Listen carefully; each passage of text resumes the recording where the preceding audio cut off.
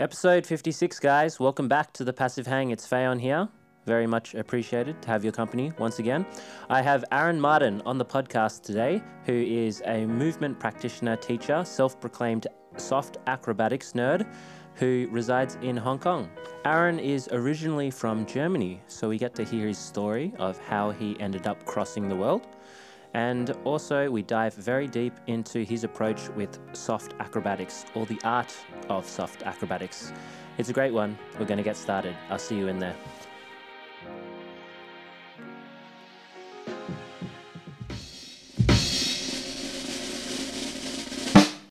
Dive straight into it, which is episode 56. And I have Aaron Martin joining us on the podcast, who is someone based in Hong Kong.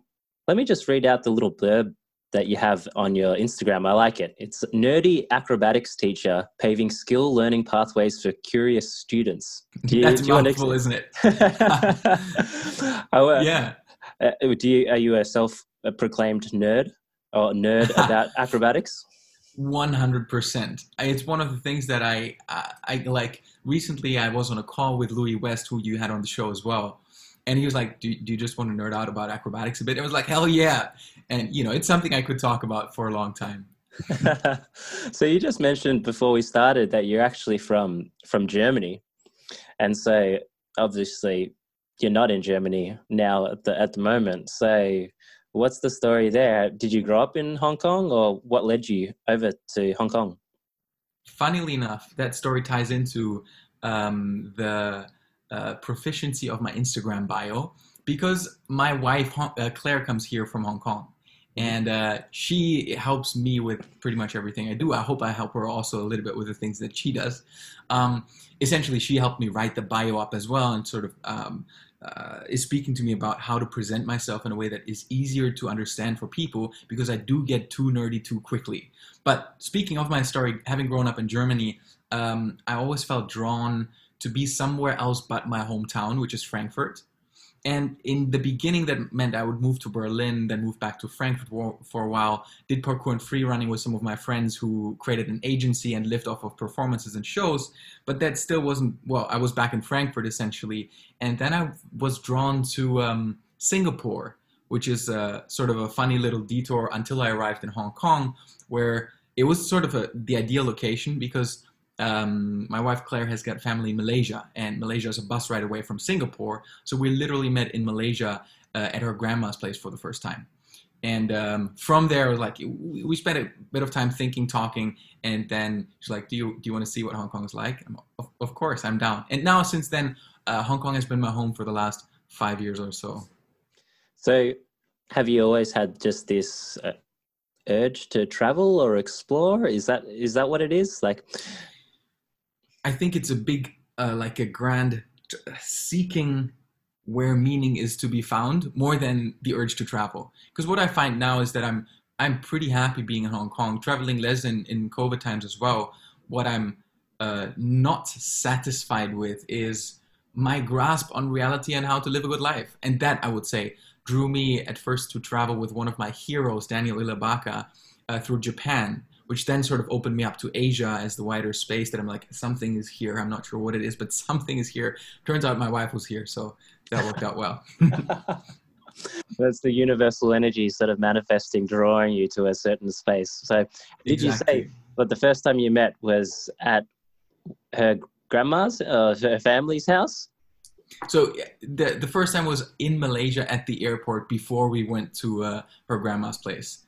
Okay. But we had similar friends in common. She is a year and a half younger than I am. But essentially, back then, there were only so many 20-something-year-olds who were really interested in movement, in the movement culture, and in creating a kind of business, something relating to teaching that is not just the freelance route. And that's how we, shortly after we met, pretty much, we opened our first studio in Hong Kong as well, which, since we've closed just before COVID, right timing. But that was sort of the energy was, I think, two young people interested in movement culture, and the inward pull that it had on us, and being like, we want to do something serious. We're quite serious about our lives. We're both university dropouts. do you want to talk about what we could do? And from there on, everything sort of just went on. So, what about your involvement with movement? You mentioned that you were doing some parkour and free running back in Germany. So, has this been something that you've been involved with from a very young age? So whenever I tell sort of how I came to movement or how I came to find out that there's something there that I really love that now is leading me more to acrobatics, I usually start with this part. I played soccer from 5 to 15 years old, was good but not great. It didn't really lead me anywhere. And I felt like, I don't know, I need to do something different. So I was looking around playing a bit basketball and tennis. I did some BMX and I did some Hapkido, some martial arts. And I was like, again, there's something there. I can't quite say what it was. Then someone invited me to my first parkour jam. I got hooked. It was like super interesting. And essentially, we're doing basic things like there was a really big staircase, and the goal was, could you take off the third step and make it all the way up? And if that's done, then could you take off the second step? And essentially, these little movement games made me come back. But where I would say I really got hooked is when someone said, "Do you want to try to do a backflip?" Is one of those standard stories, maybe. Essentially, there was a sand pit, and a really uncomfortable concrete edge. I'm like, are you sure this is the right place? Like, I can't even, I've never done this. I don't have any acrobatics background. I don't do gymnastics. I'm not a circus kid. I'm not like Jackie Chan, even though I'd love to be like him. But you're like, is this a safe thing? And they're like, yeah, we've done this dozens of times. And I'm not sure. There were teenagers who grabbed my hoodie, threw me around. I sort of landed on my feet, quite close to the concrete edge, but nothing happened. So, feet first. I was like, I guess I could try that by myself. And like, I think 2 weeks later, I did my first backflip by myself on grass. And Wow. that was like mind blown. I literally, I had to grow up as an orphaned circus family kid, uh, who would be drawn in and would like fight for his life to make it, to do something like as amazing as a backflip. And it turns out it's not that difficult. And that's, I would say, where I got hooked. And just from there, the story sort of continues. Like, I can do a backflip. What else can I do? And so, who are these guys that you found? They're just like local kids that just drew you into this whole parkour game and then challenged you to do these crazy things? Funnily enough, there was a forum. There, right back then, like no Facebook. It was 2009, I think. Um, I went on a forum. Turns out there was a forum called the Ashigaru Parkour and Freerunning Forum, or community in Frankfurt. And yeah, there were some local kids who were just sort of training parkour, but it also turns out that one of my earliest points of references for learning parkour was Jason Paul, who now turns up to be one of the most followed freerunners. So back then, he created a crew with like two or three others, and they sort of were in Stuttgart and in Frankfurt. And essentially, I started learning from Jason, from Ennis, from some of the basic guys over there. As in basic, they were already doing super cool stuff and flips, but they were just learning them by themselves from the internet and teaching us as well. Not really yeah, it was more that community movement of we can do things together if we really work hard on them. And it turns out, I think just looking at Jason, I remember when he first won his first Red Bull Art of Motion, and it's like that's suddenly the thing that's just what we would do on weekends and pretty much during the week whenever we had time, and like would sneak into backyards that had nice walls to practice climb ups in. And that thing suddenly like got someone like Jason on a world stage. And I think that's part of what sort of led us to sniff the opportunity that was sort of lurking behind the curtains, where now of course parkour is sort of all over YouTube, at least from my lens. And yeah, that's it's a funny sort of coincidence how it happened. But I still feel like the thing that drew me in more than anything was just going out, training, doing cool stuff, that I thought wasn't possible and that we're not really supposed to or allowed to do. Hey, when did this mix of almost like parkour and acrobatics start fusing together? Because, there's like the free running, maybe a bit more purist way, it's just like getting from A to B in a really nice way. But then a lot of the times now when I log onto Instagram, there's guys and they'll just like finish it off with a front flip or whatever, a side flip. And you're like, well, not necessary. It looks cool. But when did this fusion all start happening? It's super interesting. in that I think there's sort of the official story that Sébastien Faucon split apart from the Makasi. He started doing flips and somersault, and then it became free running, and parkour and free running were separate things. But really, at the time where when I started training already, Jason and Ennis, there were Danny as well, a local kid from Frankfurt. They were already sort of combining everything. They were like, we want to learn whatever works best. They were totally into hard conditioning. Like some of the hardest work I'd ever done, I'd done under the tutelage of a bunch of, I was 16, I think they were 18, 19 years old. Mm-hmm. And at the same time, they were also really embracing that free running spirit, that creativity. I think one of the first things that I did when practicing parkour, in quotation marks, was practicing rail flows, which are not at all about efficiency. It's just about how can you get under and over the rail in fun ways. There's still some videos on YouTube that I recorded with a friend of mine, with Volker, Noll, and Aaron Martin. I'm sure, like, if you find that, there's a video called City Monkeys from older times. Awesome. I'm going to go search that up afterwards. So with we were talking a little bit about, this whole concept of movement, movement culture, the rise of that beforehand. When did you start sort of hearing about this sort of concept? What's been your involvement, or what's been your take on it since you've discovered it? I think because parkour always was part of YouTube culture, at least from when I joined, YouTube was also the place where I found Ido speak about movement and that wider field. And I'm pretty sure it was what's the channel called, where someone did like a supercut of Ido talking a little bit to the camera, and then also showing capoeira, and also showing his ring work, also showing his arm balancing, that stuff. That was one of the videos where I was definitely drawn in, but I was still deep in parkour culture. I think what I've started realizing is two things, maybe. That one, if I give what I do the name movement, suddenly a lot of doors open up. If I say I do parkour, I'm really distancing myself from the climbers. But wait, we'd also train in the climbing gym. We already are in a dialogue. And then if I could name what I do movement, it would sort of allow me to break some of the boundaries and to start to look almost, what are the meta principles? What is the thing that goes on behind the surface? And the other thing was looking at movement. Oh, probably I can do this past the age of 30 or 35 or maybe 40. But that, already I was performing at the time as like a 22-year-old, already having like back problems, or 21, I think. Like it didn't feel great. I was like, I probably can't do this forever. I'm not professionally trained. I'm sort of a lucky kid who happens to be able to have fun jumping on a stage, but that's probably not going to be my career. And then within movement, it's like there's something there that I think is so holistic, which is probably something like taking our own physical health, especially our motor, like biomechanical health, into our own hands. That I'm sure would translate into slightly more meaningful work, as in helping people how to move, and as well teaching myself, learning how to move. That to me was more substantial and more sustainable than saying, I want to get good at parkour and I want to show off doing parkour. So yeah, I think it was YouTube and Ido Portal. I think it was YouTube for a lot of us, which is, love that platform even now.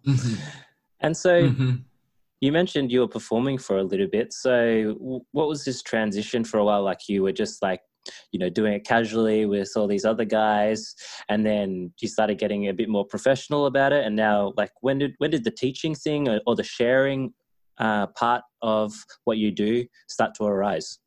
The sharing part, I would say, was there from the start, insofar that parkour was taught in a community setting where everyone would know. Just because you're in here for longer doesn't mean that the next person doesn't have something meaningful to give to you. So if I was playing soccer and I had strong legs and I would do big staircase jumps or something, that would not necessarily mean that I can teach, but that we can have a practice together where you can sort of inspire each other, at least. So that communal learning and sharing was, for me, always part of the parkour culture I grew up in, which then led to teaching workshops myself, because essentially the trainings were just led by the more experienced practitioners. And then like as a 16-year-old who's hungry for physical challenges. I did this for a year and a half and I progressed fairly quickly. That would mean there would be other 16, sometimes 26-year-olds who would join and who would sort of, I could at least give a tip or two. And from there on, I think I started teaching my first or assisting the first workshop, I think a year and a half in, as in there were more official workshops, like 5-hour workshops. And then not too long after that, I would teach for a German platform called Jochen Schweizer, which is like an adventure learning experience platform. And I would give 5-hour workshops on parkour. And there was no curriculum.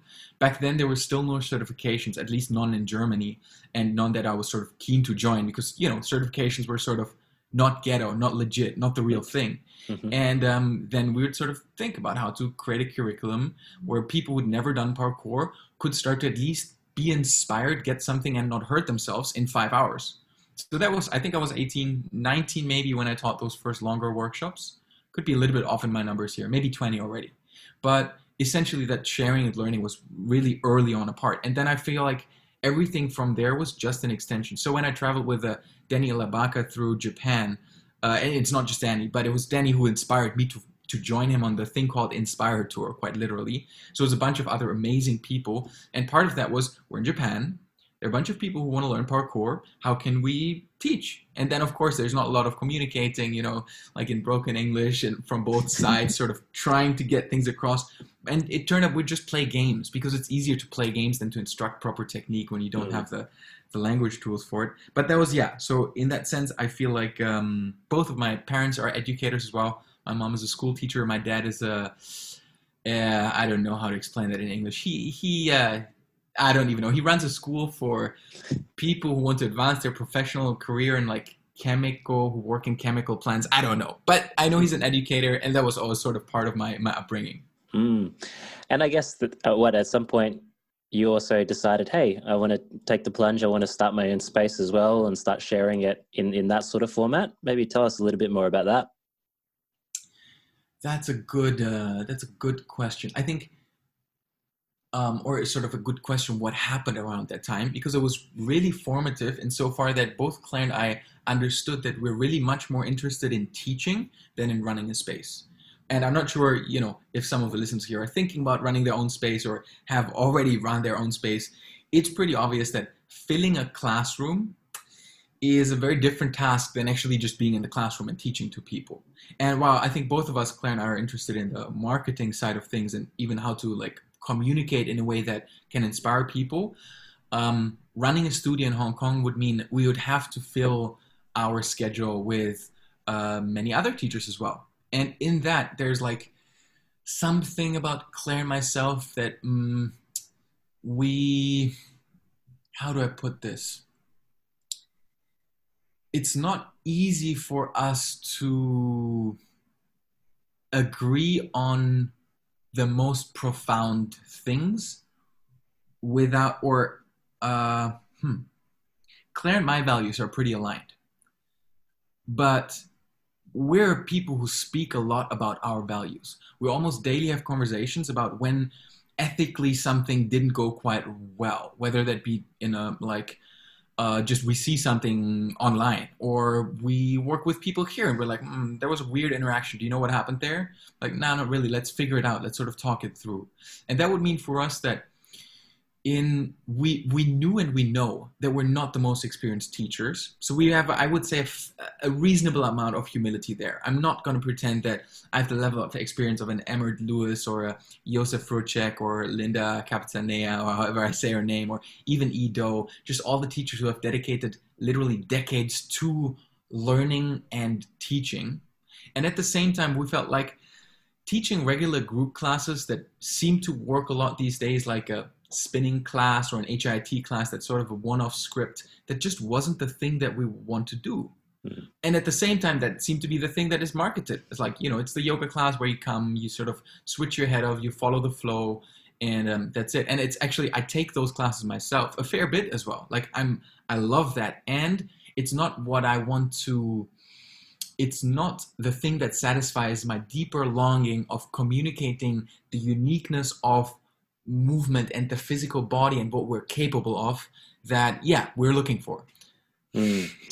I get what you mean. And that It makes me wonder, what is it like over in Hong Kong? Like, what is the, people's interest, the general sort of physical culture there? What are people interested in?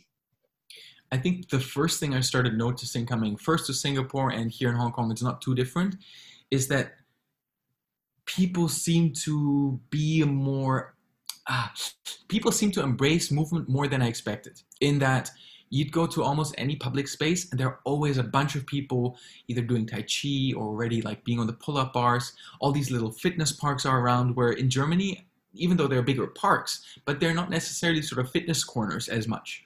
Um, so already coming here, I felt like people seem to be, it still culturally seems to be mm, movement seems to be a bigger part of the culture. Where in Germany, they had sort of been had been a gymnastic movement in the early 20th century, and from that, like I don't know, there's even Pilates or like I've heard about Feldenkrais as a teenager, and I didn't know what it was, but sort of somatic movement was a term that I already knew. So there's some awareness in Germany, but it's different. It's just different. So in Hong Kong here, how do I describe it? Probably it's pretty similar to everywhere else in the sense that yoga is big, there are CrossFit gyms, people go running, there's cycling, indoor classes. Oh, one drawback of Hong Kong is you pretty much can't cycle, at least not practically. You know, you can go on a cycling track, but since there's Hong Kong Island, where most of the action happens for us, where we teach a lot, and there's sort of Kowloon side, you literally can't cross on your bike onto the island. And to use the public transportation, you have to sort of unscrew your bike, and it's a big effort. So in that sense, I think it's fairly similar, and I can see that people are growing in awareness for wanting and needing to move their body. That it's a thing. Is almost everyone either knows that, well, I know I should be moving a little bit more, but I don't quite know where or how, or they're already moving more and they're like, nah, I know I could do a little bit better. I know when I run my knee slightly feels not comfortable, but I know it could be. So I feel overall, maybe it's just being like sort of already swimming in that culture, and maybe it's something real that we're realizing, after I don't know, 60 years of box culture and box offices Mm. and box houses and box cars and that whole talk. Maybe we are getting to the point where it's like, yeah, that's just not going to work much longer. So what are we doing? What can we do to make this living in a physical body in highly cerebral environments? How can we make that work? Mm. And how do you how do you describe to the people around you about what you teach and what you do? Like you mentioned, you teach a variety of different sort of classes. So, do you just say it's movement, or if you take, the HIIT class or something, you just say, yeah, that's what I teach? What's your current sort of way of communicating it? Mm. For the longest time, I've considered myself to be a movement teacher, really more of an interest for movement rather than a proficiency in movement as a topic. Of course, partially because it's such a huge umbrella term that is simply difficult to satisfy. Nowadays, I consider myself mainly a soft acrobatics a soft acrobatics teacher, because that's something that I've looked more into over the last 5 or 6 years, which is what are the basic forms and outlines that in order to develop an acrobatic practice need to happen. Also, what does it look like to learn acrobatics as an adult, which was or is true for me as well. Then sort of what are the mobility requirements around that, and then what are the strength requirements to really make that a sustainable long-term practice that can serve me for, I hope, 20 years and longer. Just from sort of seeing the like odd 45-year-old or 50-year-old doing their own acrobatic practice, and like, yeah, exactly, that's what it can be. It doesn't, the stiff 40-year-old dad is not really a thing anymore. At least it doesn't have to be. And I think that's sort of part of the awareness. What I teach though is different. So I do teach just purely soft acrobatics syllabi, and I teach a movement and mobility class. And in that, the dialogue is much more about, we're learning to solve little movement challenges more efficiently. A little bit we try to increase our range. A little bit we're looking at what does it mean to move close to the ground in squatting patterns. But a lot is also, can you do a roll across the floor, keeping both your hands and your feet always touching the floor? And that's sort of a challenge that I think is easy to sort of just try. But in the process of doing that challenge, you almost inevitably have to become more adept, more efficient, more coordinated as a mover. So that's sort of a mobility stuff. And then I start teaching a gymnastic rings class. Of course, it's a gymnastic rings for beginners class. So sort of the reason why Ido says the gymnastic rings are the greatest tool, because it will challenge you in 360 degrees of motion. It will be unstable and will be difficult. And then he shows off like the amazing ring routine sort of strength, like a forward roll, a backwards roll, I don't know, doing a planche on the rings, all that stuff we're not doing at all. But we're looking at what are some good pulling mechanics that will help and balance my yoga practice. So in that sense, I teach basic soft acrobatics, I teach basic movement and mobility stuff, basic strength on gymnastic rings, and sometimes I've got more advanced movers who are like, can you teach me how to please do a cool backflip? And I don't want to face plant. And that's also sort of part of what I do. And is that when you lead their hand over to the sandpit next to the concrete edge and you go, this is how I learn? The great thing is here in Hong Kong, there are absolutely no sand pits, so no concrete edges in sand pits either. But we did have to get creative with, or let's put it this way. For me, an acrobatic practice or a hard acrobatic practice is different from a soft acrobatic practice in that really the goal is on the skill and the landing is sort of secondary.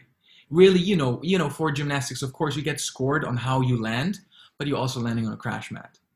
Or for parkour, it's like, yeah, by now the competitions have judgments where execution is part of the criteria. So if you really face plant, then it didn't matter if you did a triple backflip, you face planted, so you get 0 there, but you still might get some points on difficulty or something. I'm not sure exactly how it works, but that's sort of where, for me, the hard acrobatic is almost what happens in the air, what happens in that moment of suspense. It doesn't really matter if you like bruised your heel on the landing because the audience didn't know. Therefore, me, soft acrobatics is the flip side of the coin. It is almost exclusively what is the quality of the movement, because I want to do it for a long time. So it doesn't matter if I ever do a backflip, if 200 backflips in I land on my face and break my neck. That's sort of the actual reality in some of the, well, almost in any environment.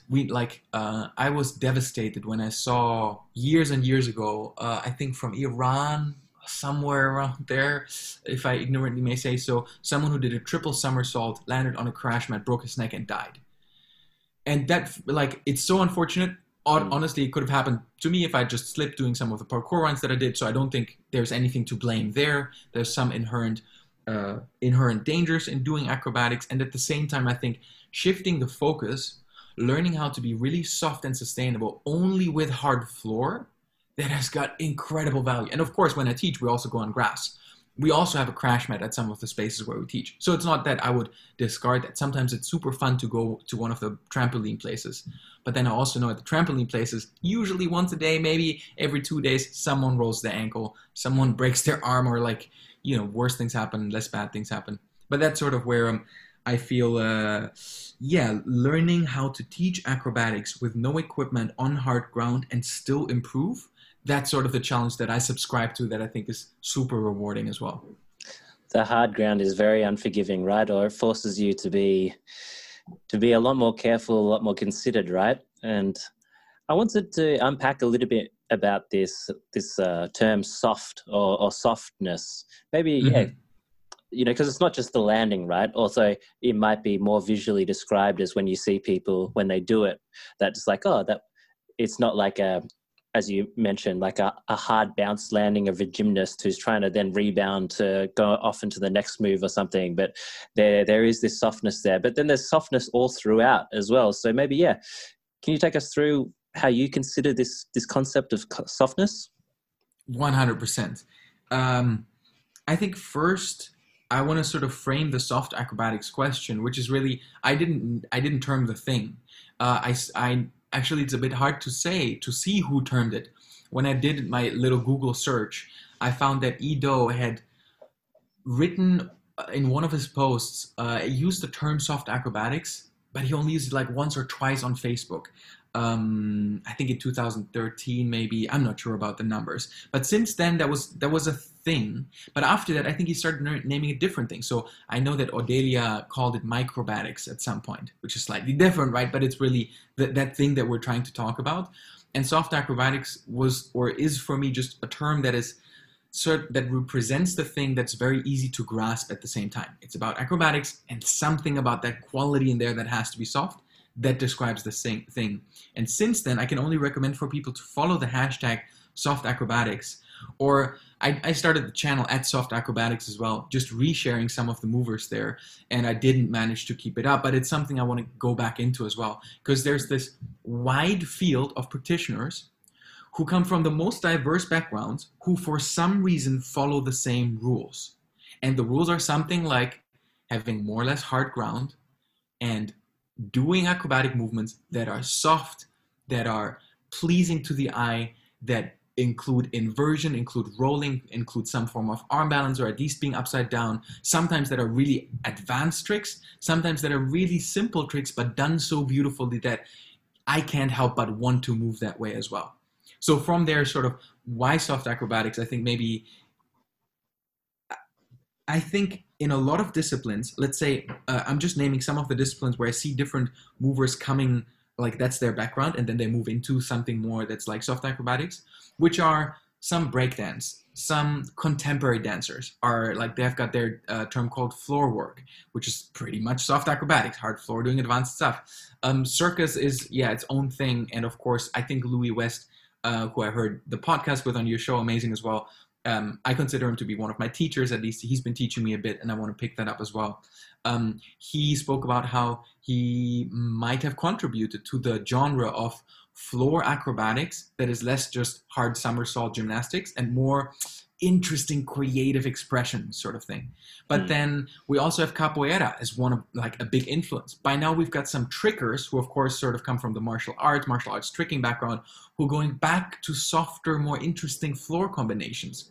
So then you've got this whole just wide range of movers who are practicing only with a floor in creative ways, and focusing not on the grandiosity of the trick or on the difficulty per se, but on the execution itself, which then probably the best term to describe it is there's something about the softness in the movement or the effortlessness that is sort of tangible when watching a clip that makes soft acrobatics soft. And I would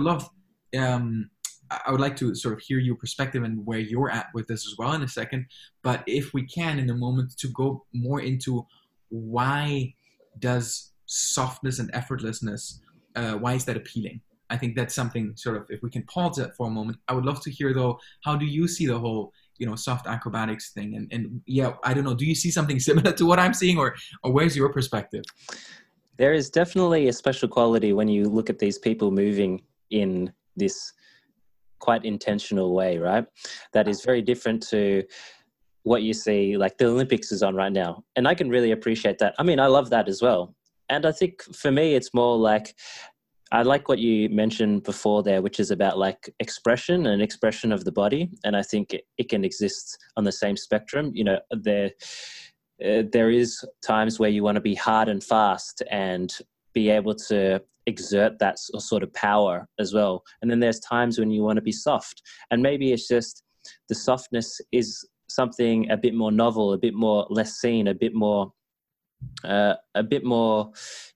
new. So when you see that, there's something about it.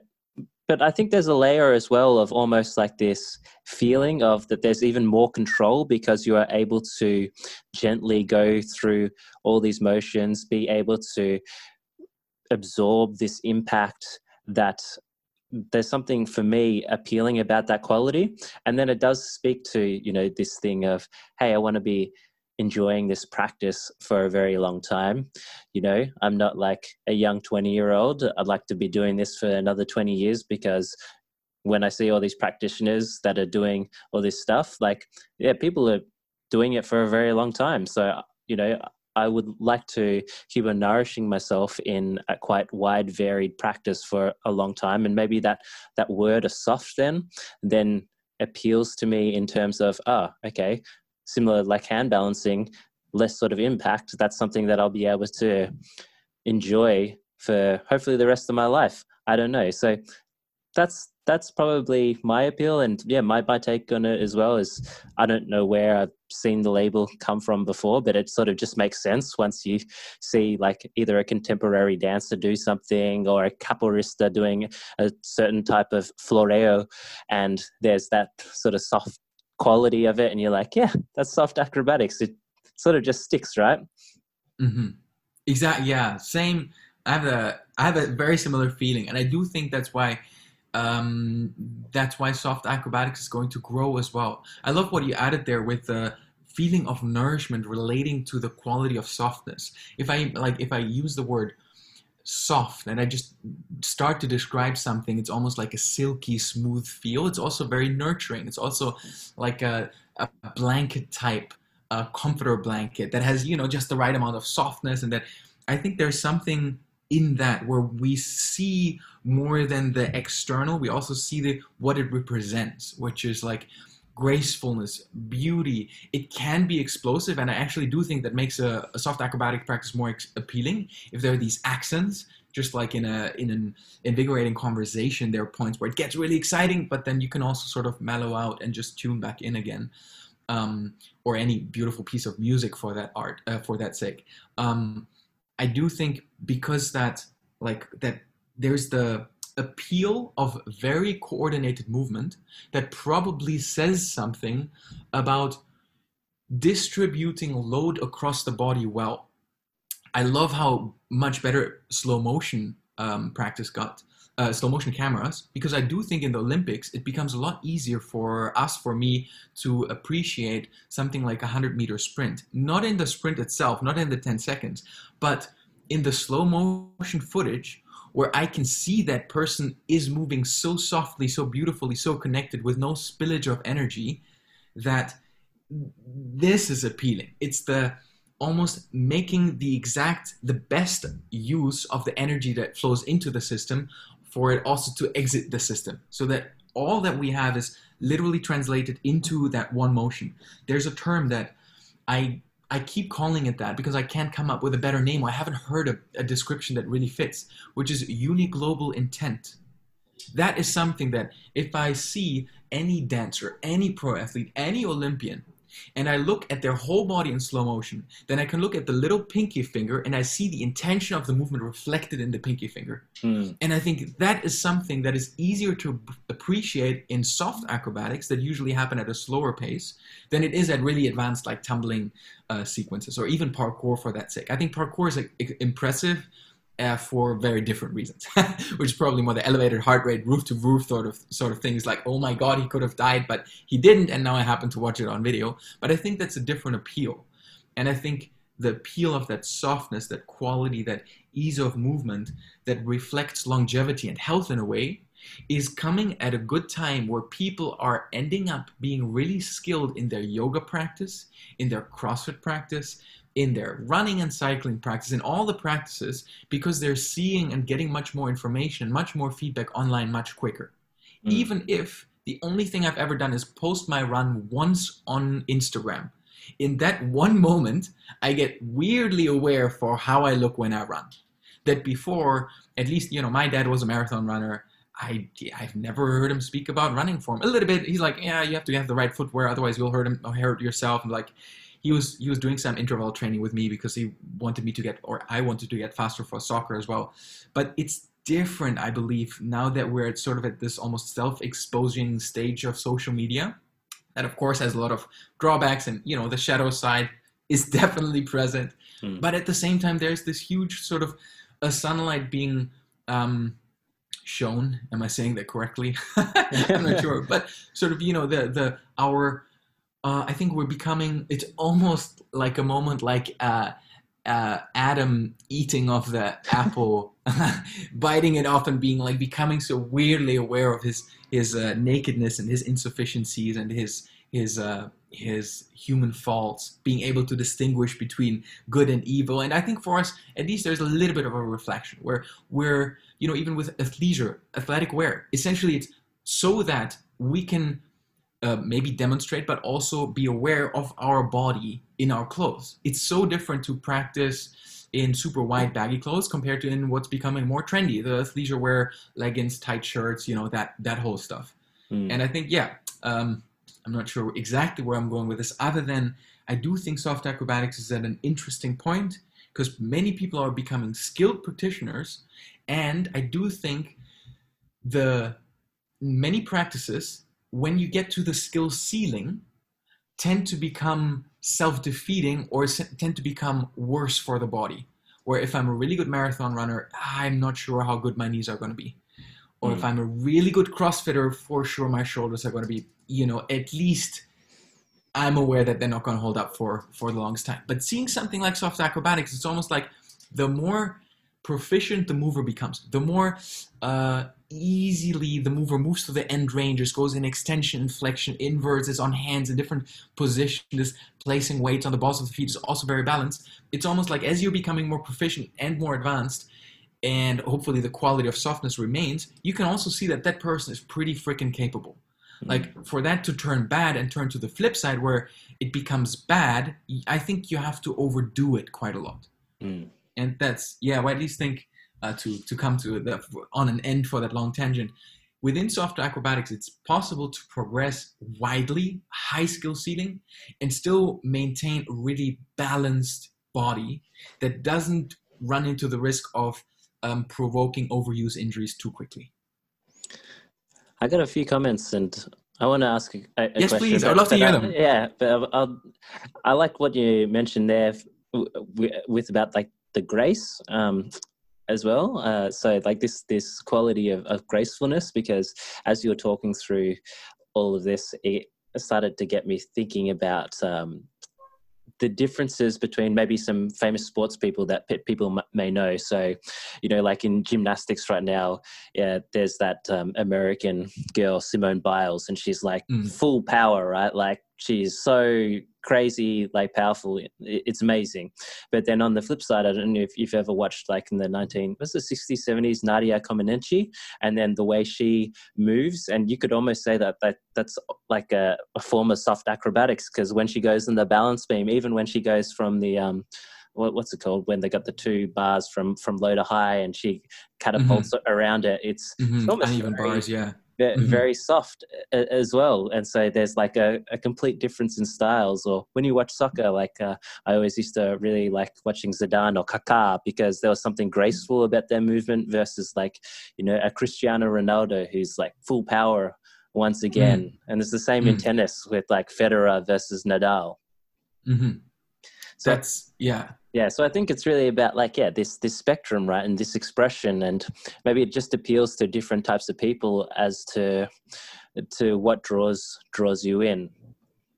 100%, yeah. And I think as we're getting more exposed in general to amazing feats of strength, skill, beauty in general, I think it's easier to appreciate ranges opposed to singular qualities, at least from what I know. Like I think most people by now have seen the graph that highlights the left and right side of the American political spectrum and how it evolved in the last like 20 years or so, from the average Republican being sort of just, really close to the next Democrat, but then over time, really the mean turned to like the two poles are more and more opposing. And of course, throughout history, we always have these back and forth motion of, I don't know, the dark side and the bright side, the side of the light, and I don't know, good and evil, right? We've got Jordan Peterson, who I really respect and admire for the work that he put out with chaos and order, and sort of bringing that into the forefront of consciousness in some ways. Which is probably a conversation I shouldn't go into here because it's really controversial. But I think what is not as controversial is sort of the spectrum of the left and the right, and the awareness that both seem to be incredibly valuable. And maybe, I mean, by now I'm just projecting a lot of stuff onto soft acrobatics as well. I do think there is the softness and explosiveness that can sort of live together in the same realm.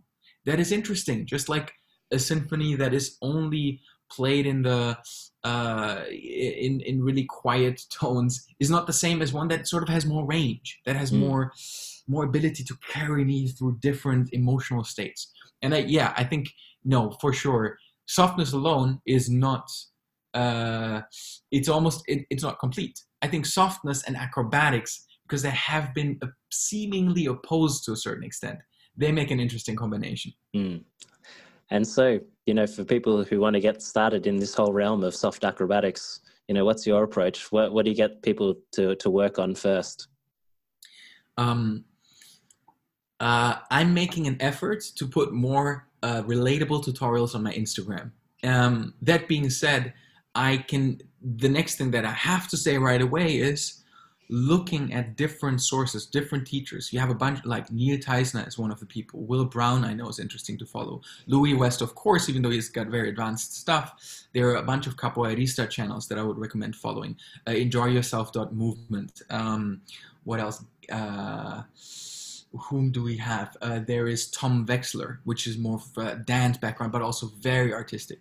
And then just following the hashtag like floor work to sort of get or footwork from b-boying, to sort of get an idea of the spectrum. That I think is cool. If you currently follow the hashtag soft acrobatics, what you'll probably see most is floreo capoeira type sequences.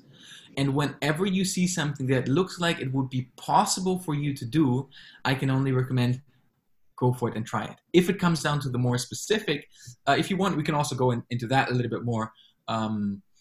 It just becomes sort of a whole other box to open up, which may be interesting to open up at some point. But then I would say practicing something like a cartwheel, becoming aware for the different qualities of a cartwheel and how to make it feel really easy so that fear is not a limiting factor anymore. That in itself is a pretty rewarding journey. From there, the other thing that I would probably approach is finding some dynamic extension movements. And that is a task. One of them is like sort of a hybrid rotation or low bridge rotation. Could be a cartwheel and extension, even though that's already more difficult.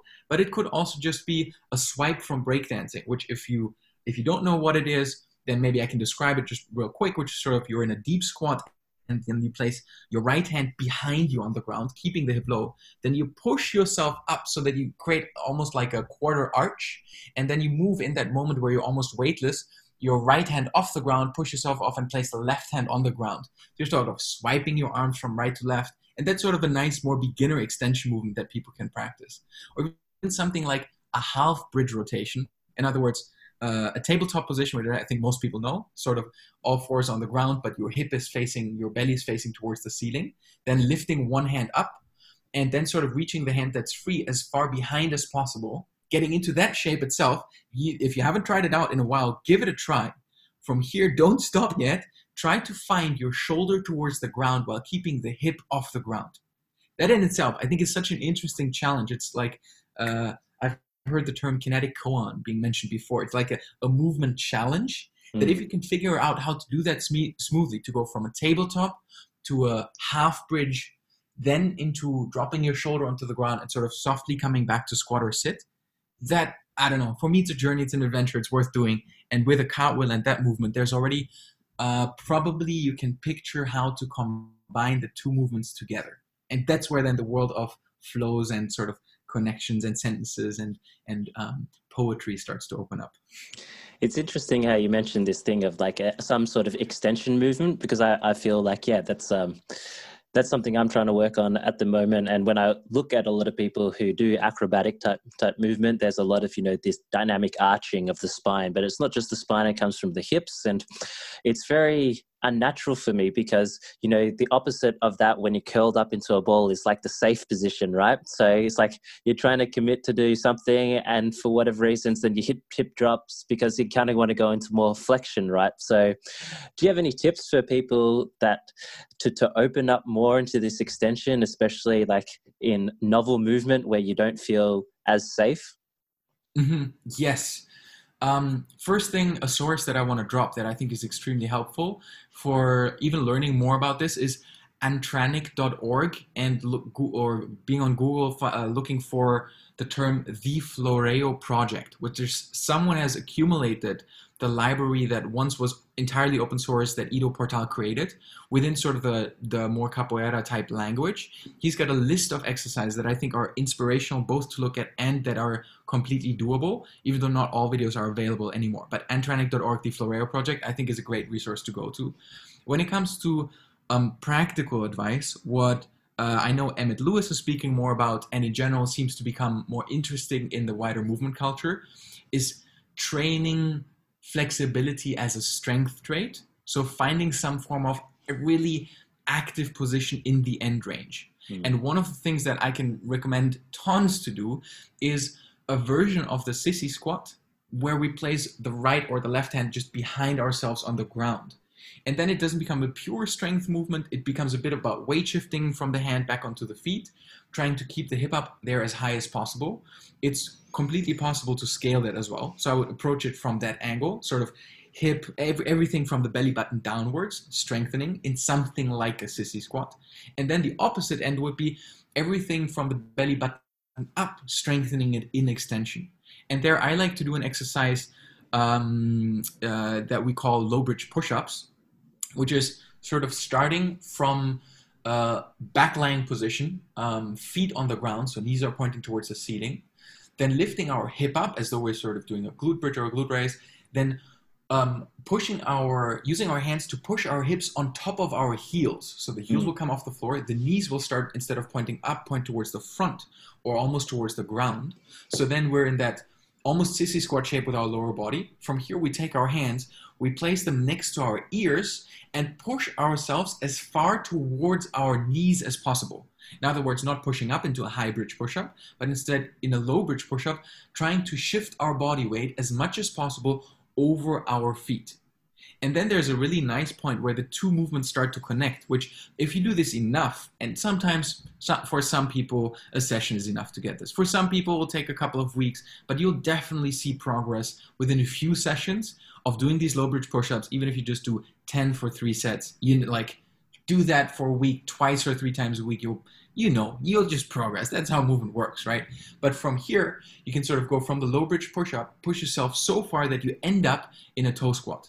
And once you've got that transition of sort of bridging from floor to sitting, there are a bunch of really interesting shapes that we can already dynamically do, which is you can now go from a toe squat into a low bridge rotation over one side, and then you can either rotate through the other way, or you can go into a shoulder roll. So then you found a way to go into a shoulder roll from an extension pattern, which then opens up, you can do the same thing from a high bridge, if you have the range, of course. And then I think one of the big things that I keep playing with in soft acrobatics is pretending that my skill journey is as though I was traveling up a pyramid, which of course has at least 3 sides. I'm playing with a 4-sided pyramid, which is, if you imagine the big Cheops pyramid in Egypt, that I'm not sure if I'm pronouncing it right, but if you try to climb it up, sometimes there'll be parts that are just too high to climb and they're, falling apart a little bit. What we can always do is approach the pyramid, the climb, from the different angle. So as long as I can find my way around the pyramid and practice the same skill, but in a different angle, sometimes literally being more or less upside down, but sometimes using a prop or using a visual aid or something like it, then we can start to, for sure, make progress without getting stuck at plateaus at a frustrating level. So the other thing that Ido as well did in that Antranic Floreo project are hybrid rotations with the help of the wall. We're just back facing the wall, taking 2 steps away from the wall, reaching the right hand back towards the wall, sort of matching the left hand to come into a bridge shape, an arc, but that's not a very steep arc. That's sort of, easy to do, and then gradually working our way down. All that being said, this is sort of the conditioning layer. For me, my experience and what I experience with some of my students is that the conditioning only becomes easy when there's a reach skill that becomes easier because of it. So there's this direct, purposeful connection of, no, there's a really cool move I want to do. That's why I do some of the more annoying work. And the sooner we can find the cool moves we want to do that feel somewhat close, I feel the easier progress is working. That's where, for me, these days I go out literally, I shouldn't be too strict about this, but anytime I go out and I don't know what to do, most of the time I'll end up doing something I've never done before. And to me, that is just super rewarding. To me, that is something like freedom of motion. Not in that I can do everything, but in that I can do something new that I've never done before pretty much every time I practice. And of course, by now my sort of base marks of strength, coordination, and mobility, that like triad, they're pretty solid. And of course, I've also practiced parkour or started 12 years ago or something. But what I'm finding more as I teach is that point is possible to come earlier and earlier in practice, where we just find easier elements that then start to connect sort of a whole world of soft acrobatics for the practitioner. What did you mean by like reach skill? I heard you use that terminology. So that's just something that you know is just a little bit above your level, but it's good to just put it there to aim at it. 100%. I before I coined it, I termed it something different, and then Claire was like, "Nah, man, you have to call it reach skill. Otherwise, it doesn't make sense." So since then, I started using the term. It's essentially the idea that in the entire process of learning, we can almost exclusively work our way up the tree by picking low-hanging fruits. So in other words, there's always one skill at least that is just in reach, where if we just stretch ourselves a little bit, not crazy, not like prone to injury type stretching, not being stupid, just, going a little bit towards that zone where if we can stretch ourselves and really make an effort, we can actually accomplish that skill.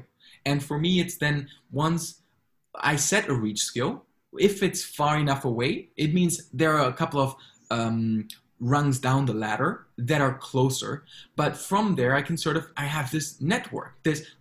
I can always come up for every person, at least with 3 different things they could almost immediately get that have to do with extension. And with 3 different things that have to do with jumps and something like an aerial. It's not going to be a perfect aerial, but it's going to be a thing where you're off the ground, where you do something like, a mini B kick, a mini aerial, however you want to call it. Even if you use assist, you can for sure do it. Some level of inversion. Of course, for people who are really adept at handstands, that's different, but they'll just have different levels of difficulty. They'll be able to reach a little bit higher up the tree. But yeah, like the idea of reach skills, I think is probably what's kept me in parkour and acrobatics for so long, just intrinsically motivated. Not because I feel like I have to be the best or like I'm going to win that championship or whatever. Like I'm definitely not, but there's always that skill that's just around the corner that if I stretch myself, I can reach. And that's, why they're reach skills. You mentioned the aerial, and I think this is a good one because I'm working a little bit on it myself. That in a couple where I think they got the Mal, and then if you think of cartwheels as one of the foundational elements, then natural progression of that is you don't want to use both your hands. You want to just use one, and then hopefully none. So maybe that's a good practical example that a lot of people will understand. And so how would you approach sort of, teaching that, breaking that down, learning that? And with that layer, I do also want to ask you about integrating that with flexibility in terms of like speed and flexibility, because, for me, my flexibility is okay. Like I can do like the front splits and stuff, but then it's a different type of demand on the body when you have to do it with a very fast dynamic motion. And I don't think that too many people talk about this trait within the flexibility realm as well. 100%. Maybe we can split this in 2 questions. And sort of the flexibility itself, I think, is super interesting, and how to tailor the practice so that sort of mobility and coordination aspects are creating a synergy, a harmony. I think that's super interesting. Let's go there in a bit. And first, I think how I would teach the aerial, or how I do teach the aerial, we can follow the pyramid principle again. And for me, the pyramid principle is not that I thought about 4 different ways of doing everything.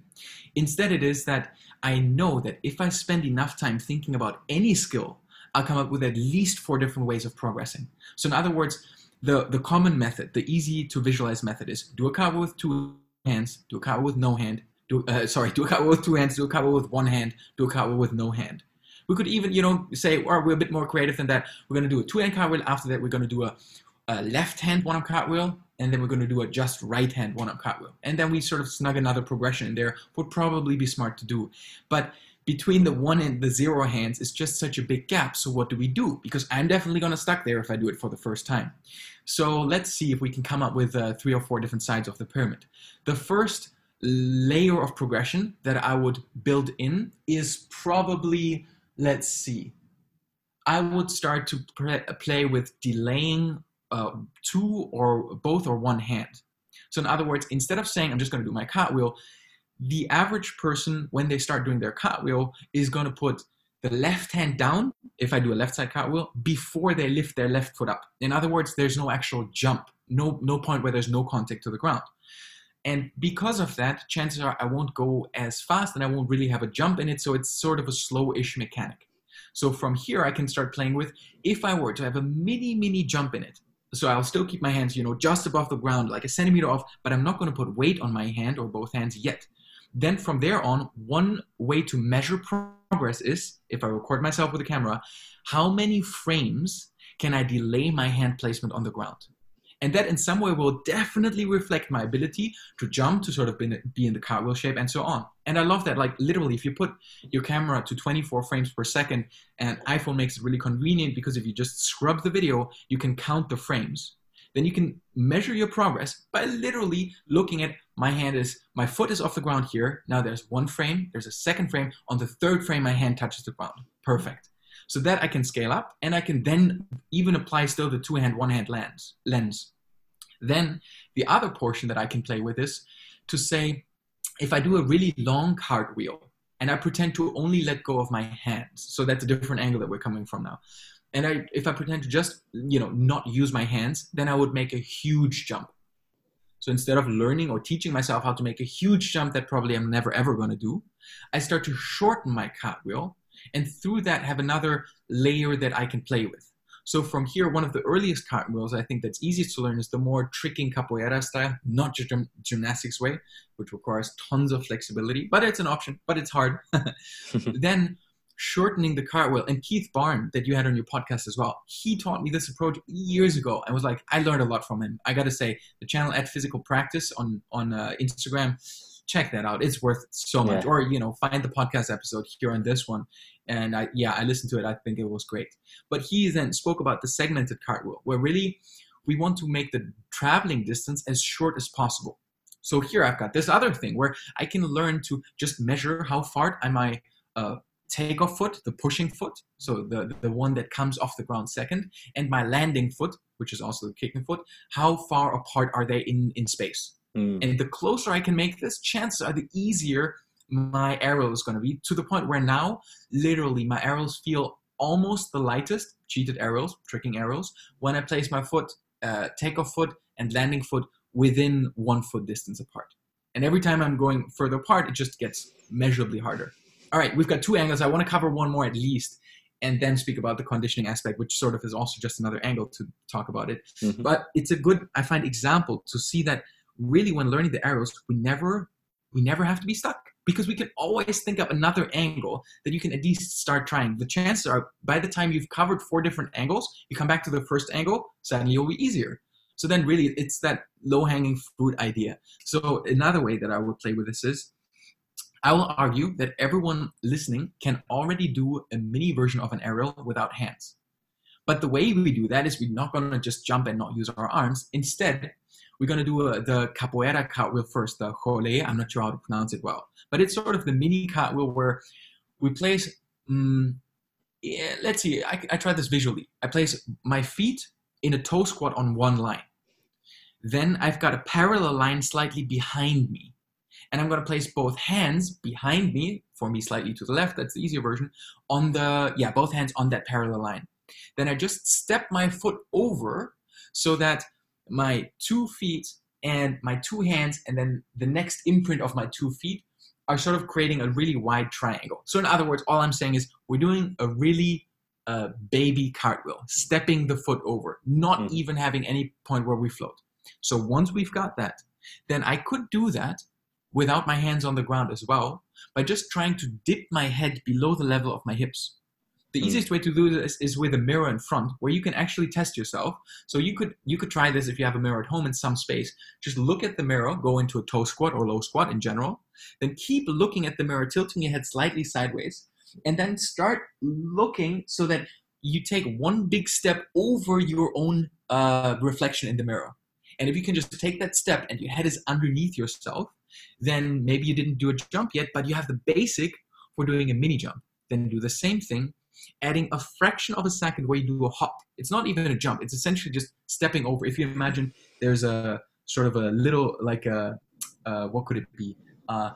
We've got two little poodles. Let's say there's a poodle and I sort of want to jump over the poodle with one foot and then drag the other foot behind. I'm doing a mini aerial. So now if I look at myself in the mirror doing that, it's a bit hard to explain visually, but the moment I coach people through it, pretty much everyone can do it first try. So from here, the metric becomes different, where I want to kick my feet over either an imagined or an actual barrier higher and higher.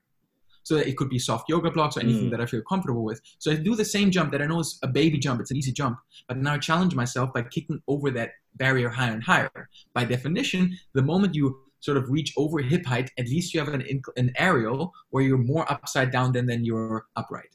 And that would be, one other area. Sorry, that was a lot of talking and a lot of sort of imagining. I hope people are still with us. But do you have anything to sort of add or feedback from that little discourse? Yeah, I really like that. It's like, looking at it through different lenses, because sometimes it feels, I think when you're trying to like learn new movements to a point, and sometimes it really clicks, right, when you just go for it and you're just like practicing whatever sort of rendition of the movement that you can almost achieve, right? And then it just happens. But then sometimes you get some sort of block, there's like this neural miscommunication within the body where you can't intentionally will it to do what you want to do, right? Because it has like this stored pattern within it, or this stored way of it's just too novel, so you can't comprehend it, and then so you get stuck. And so I like how those three approaches I can see all change it in different ways to provide almost this different type of stimulus, especially like that last one, just to almost get this principle of that you need to have like your hips above your head, right, for the aerial, so that you can start experiencing that, but in a safe environment. Really well put. Yeah, really well put. I do think with learning in general, or one of the rules that I found just really, really useful for myself, and then I started applying it to my students, is we never move towards fear. And my wife sort of plays with this term saying bravery is technical. In other words, bravery is not random, because if it's random, it's really just being stupid. If I go into a war that I can't win, you can call me brave, but really I'm just being stupid. But bravery is at the point where know it's going to be difficult, but I have a plan. And I believe in my plan, probably also have a backup plan and another route to go about. Then it's not really fear that is playing the bigger factors. Having a plan that makes fear being an element that is not as much in the foreground. So for me, generally in my practice and how I coach, I literally tell students, don't do anything that you feel fearful of. Because I know there can be a rewarding space, especially for teenagers or younger kids, where playing with that fear is super exciting. Good, usually, around 10-year-old, you can really still mess up a lot without actually hurting yourself at all. But that's sort of a good rule of thumb, sort of a break-off point, that at some point we just don't want to play with fear, because chances are that they're exposing a real danger in the practice. And the more we sort of lose our pathway, the more difficult it is to actually, have that holistic practice, have that good feeling, have that sense of freedom in what we do. Yeah, that's sort of counter to normally what I would expect or to hear, right? Because with a lot of this, it's almost like you need to start developing this relationship with the fear and sit with it. And I know, certainly there's times, when I mess around with just jumping around with the playground or something, and that fear element comes, and you're just like, you know what? I think I just need to face it. But you are right as well. I think the smart way of doing it is to know the backup plan, such as like, if this doesn't go so well, what's going to happen? And that's 100%. That's probably what we need to be focusing more on, right? That's such a smart observation as well, or just remark. I think one thing that I keep bringing up is the safety exit, that I wouldn't want to be in a tunnel, especially a long one, that doesn't have any safety exits. And similarly, like I wouldn't walk on a tightrope that's really high up the air where I can fall without a safety net. But then I think the misconception often is that the safety net is doing the work in keeping us safe, where in reality, falling into a safety net has to be something that you practice, right? Because like, oh man, the safety net, if you have got your arm behind your back and you land on it, that safety net is gonna do something to your arm. I think a lot of times, like, soft and bouncy surfaces give us that wrong sense of comfort. But man, do people get injured in trampoline parks? It's just a thing. Like, you don't get around it. And what I find is, for example, what really helps people getting rid of the fear of kicking up into a handstand, of course, is doing it next to a wall, but it's not doing it next to a wall without technique. I can still do it next to a wall and just fall over if I'm too far away from the wall. So then how can I start using the wall as a partner, as that safety net that I get familiar with? What we play with, what we start with is take only 2 finger distances away from the wall so that you place your index finger really close to it. Then start kicking up, but don't kick up in any way. Don't try to reach the foot towards the wall because that often can sort of lead to an arching pattern.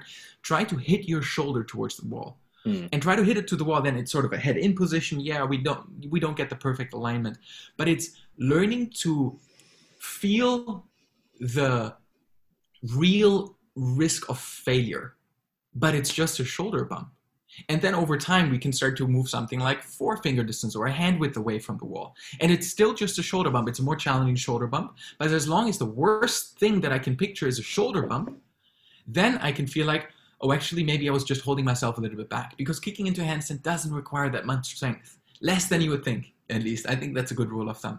I would love to touch just for a second, maybe before circling back to the flexibility question around aerials, etc., about the difference between risk and danger. I have so far not heard anyone speak about it as well as someone I met in Singapore. His name is Kai Elias, I think is his last name. He has an Instagram. He teaches parkour under the handle Werewolves Movement to elderly people as well. So he's got, he's an educator as well. He's a school teacher, really into pedagogy and how to teach well. And he spoke about the difference between danger and risk that.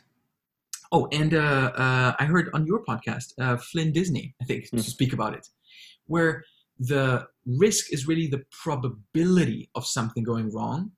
Danger, on the other end, is the severity of the consequence.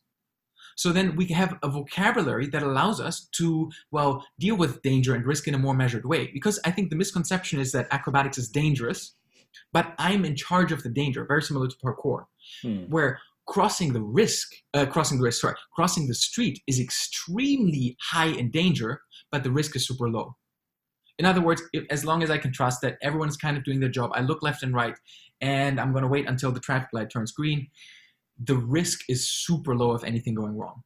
But the danger, if it goes wrong, if a car hits me full speed, that danger, the thing that could happen, the consequence is very freaking real. But for some reason, most of us are not super freaked out about walking on streets, even though we're really close to speeding vehicles all the time. So then it's not really that, they're like the danger is the scary thing. It's learning about the probability of something going wrong. And there, I think, because in soft acrobatics, we don't have an opponent, we don't have an instrument, we barely have any unreliable things outside of ourselves. That means we can learn to be really well in charge and in control of how much risk we expose ourselves to. That's where, every time I have had a fail that was major, that was not a fun fail, that had consequences, I know I was pretending that I wasn't afraid. I know I was pretending that there was no discomfort. I was like, I'm brave. I've done this before. I can do this. No problem. It's okay. I'll get through it. But I'm like, so far within soft acrobatics, I haven't had one bad trip up. Like, sure, I've pulled muscles before. I've done things like this. I think a beautiful quote that I heard on your show as well or saw on your Instagram is Louis saying, never waste an injury or something like that. Never let an injury go to waste. And I think it's true that there are these risks within soft acrobatics. A pulled muscle is almost guaranteed at some point. Like, you have to be extremely cautious for that not to happen. Or, there will be a tweak and stuff. But for something to really go wrong, you really have to overstep a boundary. That is, if you're, playing with that boundary space, playing with how do I feel? How can I predict the outcomes? How can I even rehearse bad outcomes? In parkour, I think Ryan Ford, I'm not sure if he coined it, or Amos Rendao, play with the idea of parkour yukemi, which I think is a Japanese term, which is something like deliberate falling practice. Mm-hmm. We rehearse the worst outcomes so that the worst outcomes are not ones we're not prepared for. Because that means the worst outcome is one that I already know, that I can even deal with, that I've literally done successfully or overcome successfully many times. Then the worst outcome suddenly is not so bad. And when the worst outcome is not so bad, that's when I think it becomes so much easier to access that sense of freedom, almost a relaxed way of moving that still can be powerful, because I know my power is not going to spill over and tear me apart. My power is going to serve the initial outcome. It's that uniglobal intent idea. I can actually put every part of my body to use. That then makes the practice really fulfilling and just really, really fun to watch, really fun to perform and to, yeah. Just to comment on that before we circle around back to that other second part of that question, that that's always when I really love watching these guys, these parkour guys, when they fail, but then when they just somehow they recover so well, or even when it doesn't look like the recovery is well, they're still good to go. And I think the person who astounds me the most doing this is Dom Tomato on Instagram. 100%. When that guy, I don't know what his body is made of, but when he doesn't hit like a certain precision jump or something, and it just looks like his body gets crushed, and then he just rebounds back and he's fine and he's good to go. His level of ukemi or ability to, absorb that or transform that force and direction is unbelievable. I think in parkour are some of the most disciplined fail practitioners or fall practitioners. Like, not deliberately practicing falling, but exposing yourself to a point where there's real risk, but the danger is just not that high. So in other words, if I practice jumping between two sides of the road, if the road is narrow enough, I've got the curb on the one side, the curb on the other side, and I fall, it's just not that bad. Even if it's a huge gap, if I've practiced this a couple of times, I'm just going to roll off or like sort of slip, but sort of deal with it. And then I think in parkour, it's also that I do find parkour and soft acrobatics can be very similar in that aspect, that we can really work our way up the low-hanging fruits. And it's like the video game that is perfect in the way that it rewards you with exactly the same kind of challenge. You have to struggle, you fall a bit, but you're just always just on that edge where you're, I guess, Chiali Mix and Csikszentmihalyi flow sort of zone, where you can really, challenge meets level of skill. It's not frustrating, it's not boring. And I do think, like in parkour, it's just falling is a big part of the culture.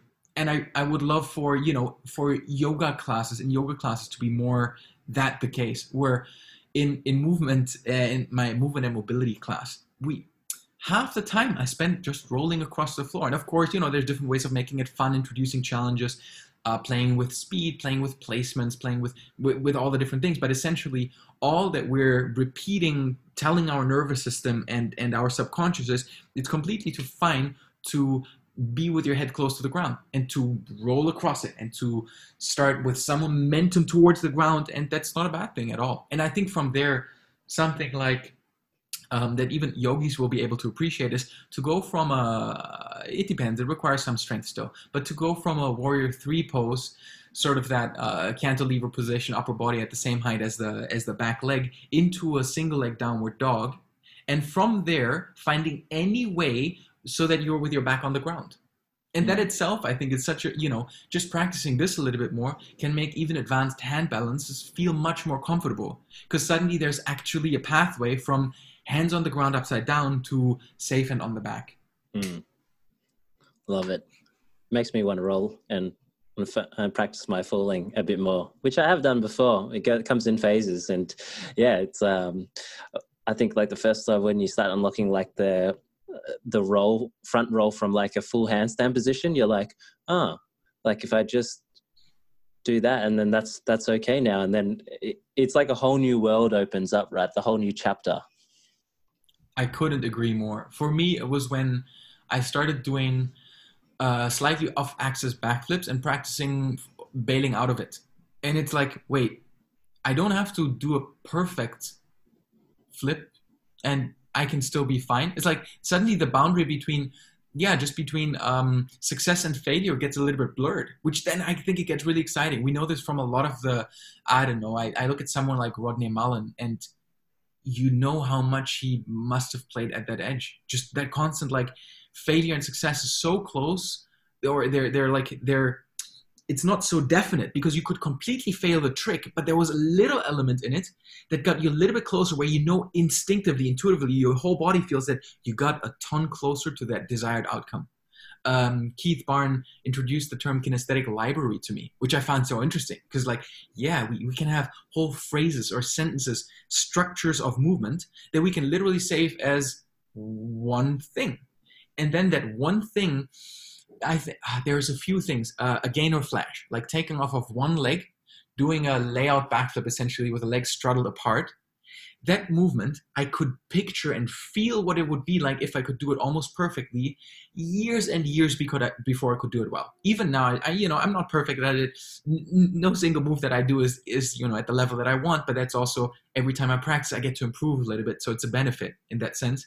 But I knew, like, for a fact, how that final movement would feel when it would be effortless. And I'm not sure, like, if it's just a random memory prediction that I've butchered since, and it's actually not true, or if it's actually some mirror neuron thing where we see other people move, how effortless it can be and look and feel like, and then something in there just matches and sort of overlays itself and is perfect. Like, yeah, when you have the handstand and you can roll out of it, suddenly doing a handstand entry over one arm, so whether it's a cartwheel or sort of a forward one arm then the other arm, that's a completely new thing.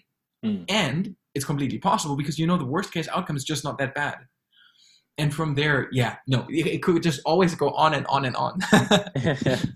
Well, let's circle back to that other part that we wanted to address, which is, mobility or flexibility within dynamic movement, acrobatics, and how you sort of address this, because I think a lot of the things that is desirable is more static positions, such as the bridge, the middle splits, the front splits, that sort of thing. But what I find is it's a completely new experience trying to express those ranges in motion. Mm-hmm.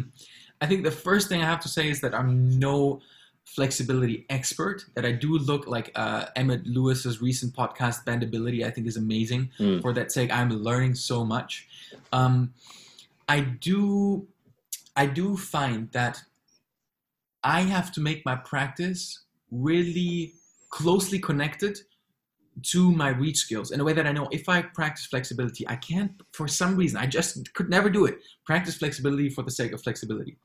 But what I could do is thinking about, how can I make my Gumby better?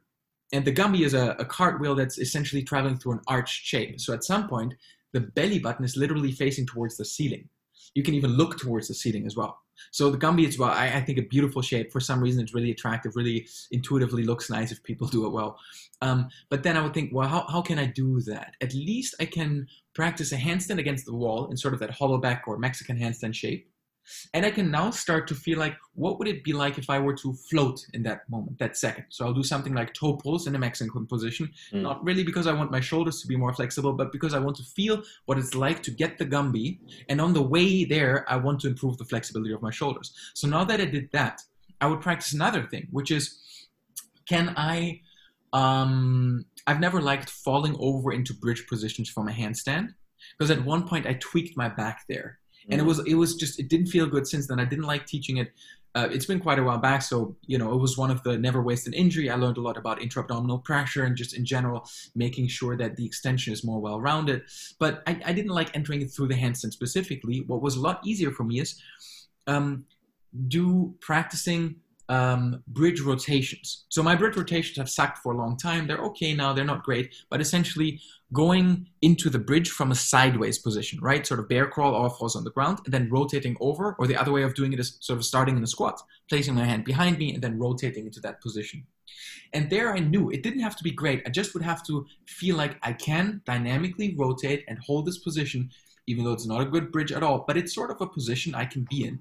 Now I can do the same thing dynamically. What does that mean? Well, it means that instead of both feet being stationary on the ground, I can at least try to do the same thing where one foot is off the ground and then on the ground. So always one foot still on the ground, then I sort of flip over and the other foot taps on the ground as well. Then I come to this position. Suddenly there's movement. Suddenly something is happening. Suddenly it feels like there are about 10 variables that I all have to juggle in my mind. It's almost like solving a really challenging crossword puzzle. Not that I've ever done that, but what I imagine for someone who enjoys crossword puzzles. Or, I don't know, playing a guitar riff that is, just at that right level. So suddenly I'm practicing this over and over again. And I know there's a desired level of smoothness for my current skill level. In other words, where my level of preparedness meets the exact level of challenge in the skill that I'm practicing, where I'm not practicing something that I'm not prepared for, that I'm going to get hurt in, but that, I can just feel it's not going to be the perfect bridge, but it's going to be my perfect bridge for today. And suddenly I have a practice in which it's just a lot more rewarding. So next time I come back and I think, can I do the same thing? And my both feet will be off the ground for one moment. So in other words, I do a mini jump into a bridge. It doesn't have to be a big jump, right? It just needs to be a jump. In that, what I'll find as I keep doing it is that if I push my shoulders more through, or push my chest more through my shoulders, in other words, I'm more in an arch shape, I'm more open, then I can make that floaty part feel nicer. So in other words, the better I go into hyperflexion in my shoulder and have my hands behind my head, the easier and floatier I can do this jumping into the bridge. And suddenly that starts to translate into my Gumby. So again, it's sort of when the dots connect and it's like this giant network of nodes. I think a lot of people have seen sort of a graphic of you're connected to all people in the world through 6 links sort of thing, where we see all the dots on the planet and then they sort of create a web, and then there's a giant interlaced web.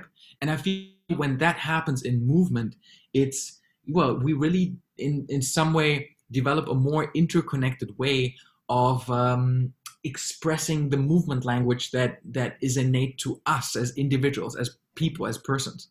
And when that web just becomes more and more interlaced, I know that through my practice, I don't know, I've taken one surfing lesson and it was amazing because I knew how to fall, I knew how to jump up on a board, how to do mini burpee, how to surf on the top of the thing, I knew how to balance a little bit. And I feel like I can have that experience in almost anything. I can have that experience in yoga class because I know for sure there will be at least one pose that's right at that edge where I'm like, I'm really struggling, I'm challenging myself, but I also know enough about my level and my abilities that I can get a little bit closer to my edge, reach a little bit further, and as a result, leaving that yoga class, I'll be a little bit more capable. If I'm lucky, it translates into something that I really admire and like practicing. If I'm not that lucky, then I just had a good experience and I'm, not going to make much use of it, but it was a good experience.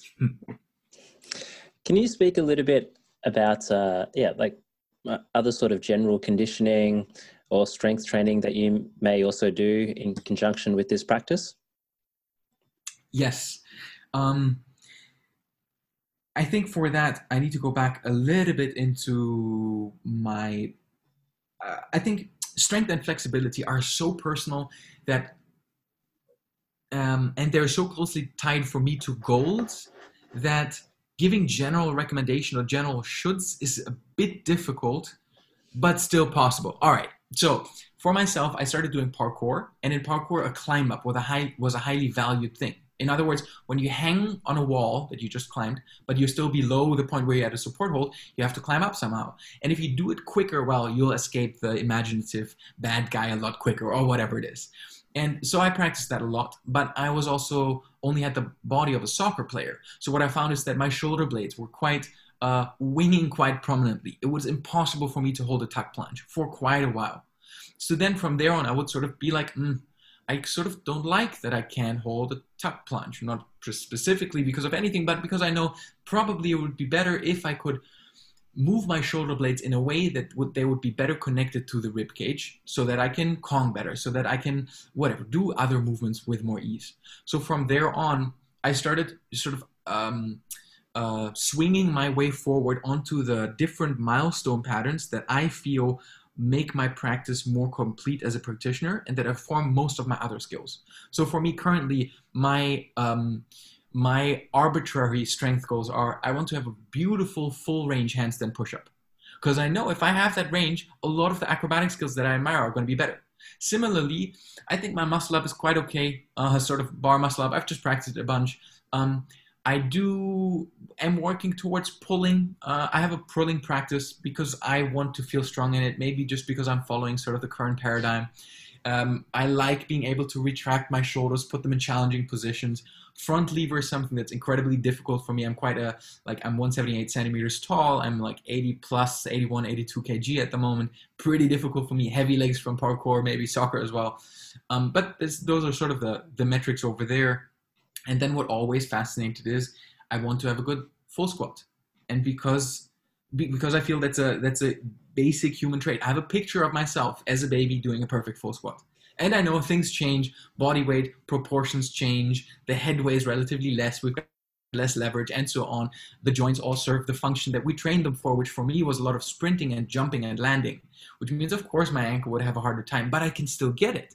And that's the beautiful thing where I'm like, I just continuously see that as I get older, I become more flexible in the ranges that matter to me.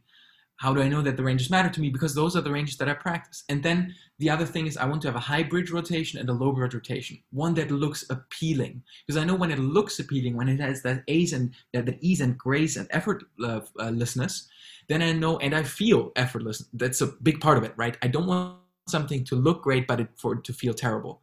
Because then I start to be a performer where I sacrifice my body for the external thing. Instead, I really want to have the thing that, the full package. I want the external to look like the feeling on the internal. So then for me, if I know I can do a low bridge rotation and a high bridge rotation that just challenges an extension slightly differently, if I have those two parts, I'm done with my extension work. I can always do more, but that's sort of when I know it's just the landmark that I want to have. Similar for a squat. I want to squat and get up with ease. I want to talk to a 4-year-old on the ground without having to put my knee on the ground with ease. And yeah, those are sort of the way how I approach it. But I want to make sure, did I misunderstand you a little bit? Did you what do you think? What's your current take on it, or your angle, or where you're interested to talk? I think you pointed out to it's all very context specific for what you want, really, right? And then I like what you have there, which is you're quite clear with your movement goals, essentially, which are, some of them are quite almost, people could say, foundational and basic, but something that you still want to really work on, such as that fundamental squat pattern. And then there are other ones where I can feel you're working on it with this sense of refinement of quality, which is something I want to highlight here, because it's not you've just got the low bridge rotation or the high bridge rotation and, tick that off. Let's go over to the next one. But the way you're talking about it is, this sense of ease and grace that you want to achieve to it. And that demands a much higher level of practice or investigation towards that movement pattern than just going, okay, I just want to do it. That's so well said. Yeah. So I was wondering, if you had the chance to visit yourself maybe 5 years ago, would you give yourself any advice in terms of, in terms of your training and your practice? That's such a good question.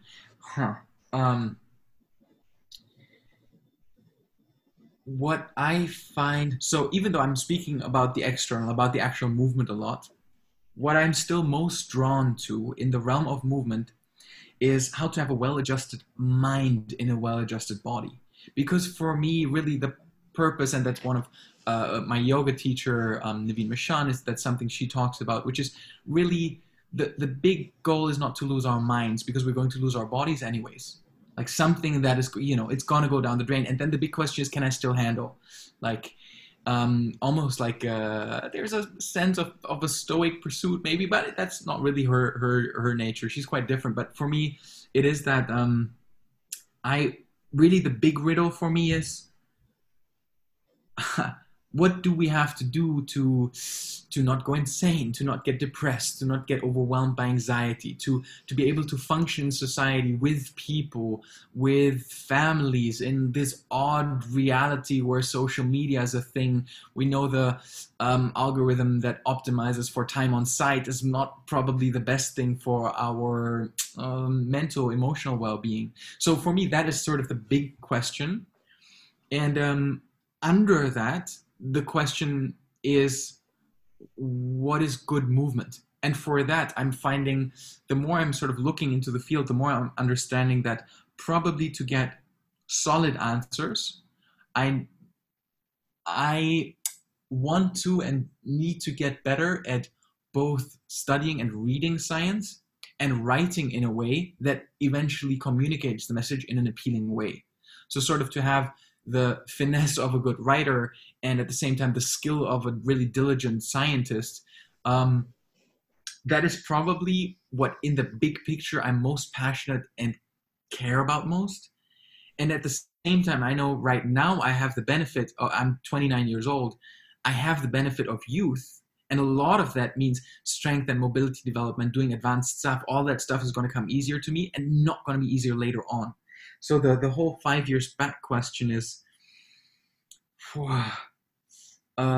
probably a question, or the same advice that I would give to myself now is continue to, or make sure that you find really good sources and that your epistemology or your ability to make sense of things is sound, that you don't get carried away by the shiny thing that looks great, and that you at the same time don't get lost in the depth of just jargon. And I think it's almost like, I don't know, find better ways to develop wisdom. Yeah. It's a bit of a non-answer, but I hope that still does the trick. For someone who I'm really enjoying at the moment, who I think fulfills that role of a scientist who communicates very, very well, is Andrew Huberman. And I don't know if you've come across his work and all his podcasts, but it's he's presenting that in a very, very interesting way. I couldn't agree more. I love that guy and following him and his journey. And I do like for me, what stands out when I listened to his journey was that he sort of went all into studying. He loved the competitive environment of really, I don't know, grinding out the reps of studying, what was it, neuroscience, or I'm not, like ophthalmology, I'm not sure what that is, but that really deep process of going deep into the subject matter in a way that he could tangibly measure progress. And that, I think, Jordan Peterson with Maps of Meaning as well, his sort of wrestling with the topics of chaos and order through the lens of mythology for 15 years, man, that was some invest. But what came out of it on the other side, what I really appreciate is incredible. Like, it's so helpful to me personally. And I have I have some desire to be of use, to contribute to things, probably a little bit to prove myself that I'm. It's okay that I'm here on this planet, not just wasting space. But also, there's a really,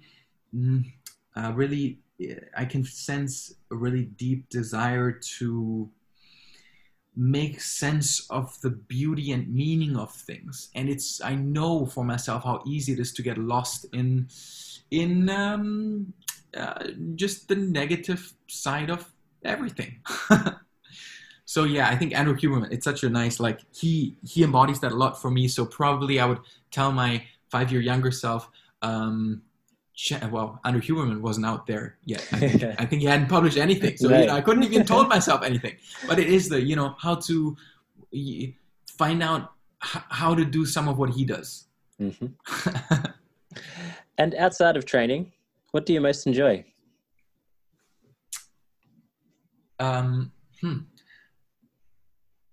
That's a good question.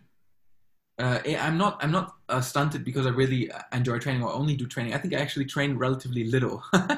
On average, I tend to, I teach a bunch, but then maybe I train on average, I don't know, 45 minutes a day, something like that. Not a lot of time. Of course, sometimes 3 hours a day, but then I don't really train. And there's some mobility work, so maybe it's a little bit more than that, but not that much. I really enjoy reading up on topics that make me feel like I have a better grasp on reality. Listening to Daniel Schmachtenberger, he's a sense maker. That's one way to describe it. Listening to people that make sense is really rewarding. Then for me, recently, what I've been spending more time with is looking into ecological dynamics, ecological systems, and sort of how complex systems thinking and sort of in quotation marks chaos theory applies to motor learning. I think that's super rewarding and interesting in a field that's sort of just growing as we speak. But then I find incredible meaning to spend time with my wife, and it's not even one specific thing. It's sort of trying to make sense of the world together and struggling through some of the great questions together, and really falling hard sometimes and continuing the journey. And outside of that, I love our two dogs. Those add a lot. That's nice. What are their names? Chuck and Chips. Chuck and I sort Chips. of only Nice. I came into their lives more than they came into mine. So Claire already had these two adorable black turning gray poodles, and they have their characters, they have their personalities, and it's just amazing. So maybe just for a final one to wrap up this conversation, which has been really wonderful. I think we've covered a lot of different areas. I always see you training in very interesting locations all over sort of Hong Kong. What's your favorite sort of outdoor space or location at the moment where you like to do all your training in? I love being outdoors in general. In Hong Kong, it gets quite hot, so a shaded place. But also, I have that venturing part of me that I train doing parkour, where there's the excitement of finding a new spot. But now doing soft acrobatics more than I do parkour or jumps, I find it interesting to play with areas that I think have some sense of beauty to them. And sometimes it's an interesting building in the backdrop. Sometimes it's a lonesome tree. Sometimes it's just an empty soccer court or something that I feel has a certain mystique about it. But essentially, it's these nice little places where I'm like, something pulls me there that I haven't been to yet, and I would love to paint on that canvas a little bit. So it's more the novelty and looking for beauty in a backdrop, something like that makes a nice training environment for me. And I do recommend people to check out Aaron's Instagram because, there's a lot of beautiful videos with beautiful backdrops. You also have an interesting style of editing as well, which I will give you credit for. I appreciate that. Thank you. I want to thank you for joining us today because, it's been really great to get your insight into this wonderful world of soft acrobatics, but then also more, just your whole journey through movement and your perspective on it. So thank you.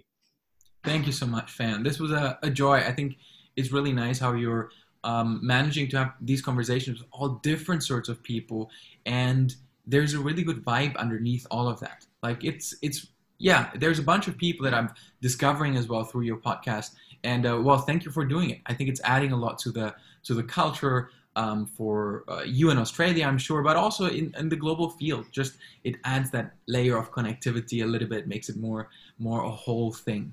Appreciate it. Thank you for that.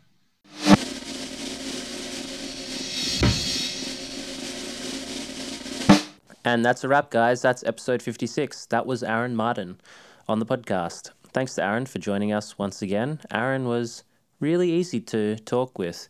Real common energy there. So I think he's doing a lot of great work. I really recommend you guys to check out his Instagram pages, Aaron Martin Tin, and also the Soft Acrobatics page, because there's a lot of rich resources there for the aspiring movement practitioner to check out. So hope you guys enjoyed that one. Hope you guys enjoyed this episode. Thanks to you guys once again for staying all the way to the very end, for listening to the podcast, for supporting the podcast. I really very much appreciate it.